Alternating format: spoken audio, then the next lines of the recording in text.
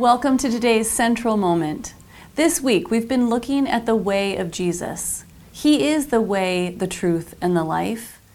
In Eugene Peterson's book, The Jesus Way, he shares, Jesus did not give explicit lectures and seminars on how to live in the kingdom of God. He simply said, "Follow me." The great news is that Jesus showed us how to live in this imperfect world by giving us his life to follow. Today, let's look at how Jesus came as the King of Kings and Lord of Lords, but was willing to serve.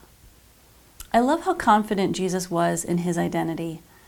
Many times, Jesus references his authority from God the Father and who he was as his son. One of those times is John 10, when Jesus is asked if he's the Messiah, and Jesus answers, "My sheep listen to my voice. I know them and they follow me. I give them eternal life, and they shall never perish. No one will snatch them out of my hand. My Father, who has given them to me, is greater than all. No one can snatch them out of my Father's hand. I and the Father are one." Jesus knew who he was and didn't need to try to validate his identity from the things of this world.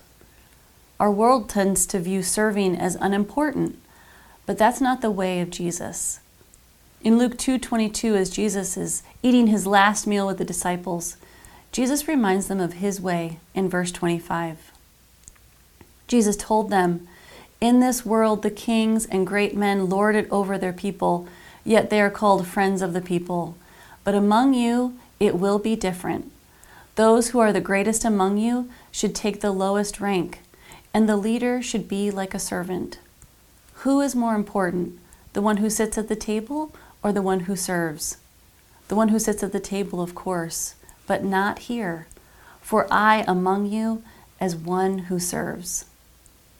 He sums it up in his words in those verses, but we see Jesus living out those words throughout the Gospels. In John 4, we see a conversation between Jesus and a Samaritan woman at a well. Jesus is exhausted from their journey, and he leans back on the well while the disciples go into the town to buy food. When Jesus asks the woman for a drink, she's surprised he's willing to talk to her. And in verse 9, she says, "You are a Jew and I am a Samaritan woman. How can you ask me for a drink?" Jesus answered her, "If you knew the gift of God and who it is that asks you for a drink, you would have asked him and he would have given you living water." Jesus' words here echo with care for this woman and acknowledgement that she needs something only he can provide. And although he's exhausted and thirsty and hungry, Jesus engages in conversation with a woman who not only is shocked that he would talk to her, but also that he would serve her greatest need. Their conversation goes on to change her life. Jesus tells her he is the Messiah, and she leaves her water jug to run to the town and to tell everyone about who she met. Talking to a woman at a well might not look that important, but it's the way of Jesus. This is a key point for following the way of Jesus. You and I can be confident in our identity as a beloved child of the King, regardless of how important our lives look to the world. When we serve the people around us, we are doing just what Jesus commanded when he said, "Follow me." Today, let's remember that. Remember that your life is important to Jesus, and whatever your life looks like, he is the one who is leading you and guiding you, and he thinks you are so important to him. Let's pray. Jesus, we thank you that we don't need the things of this world to validate who we are in you. Lord, I just pray for the people around us who are struggling with seeing their importance. Lord, I just pray that you speak to them so caringly and lovingly about who you say they are.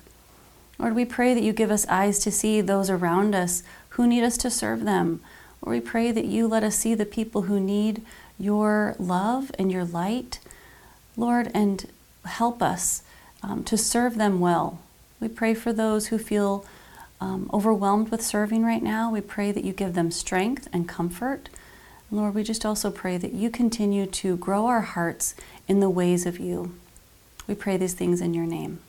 Amen.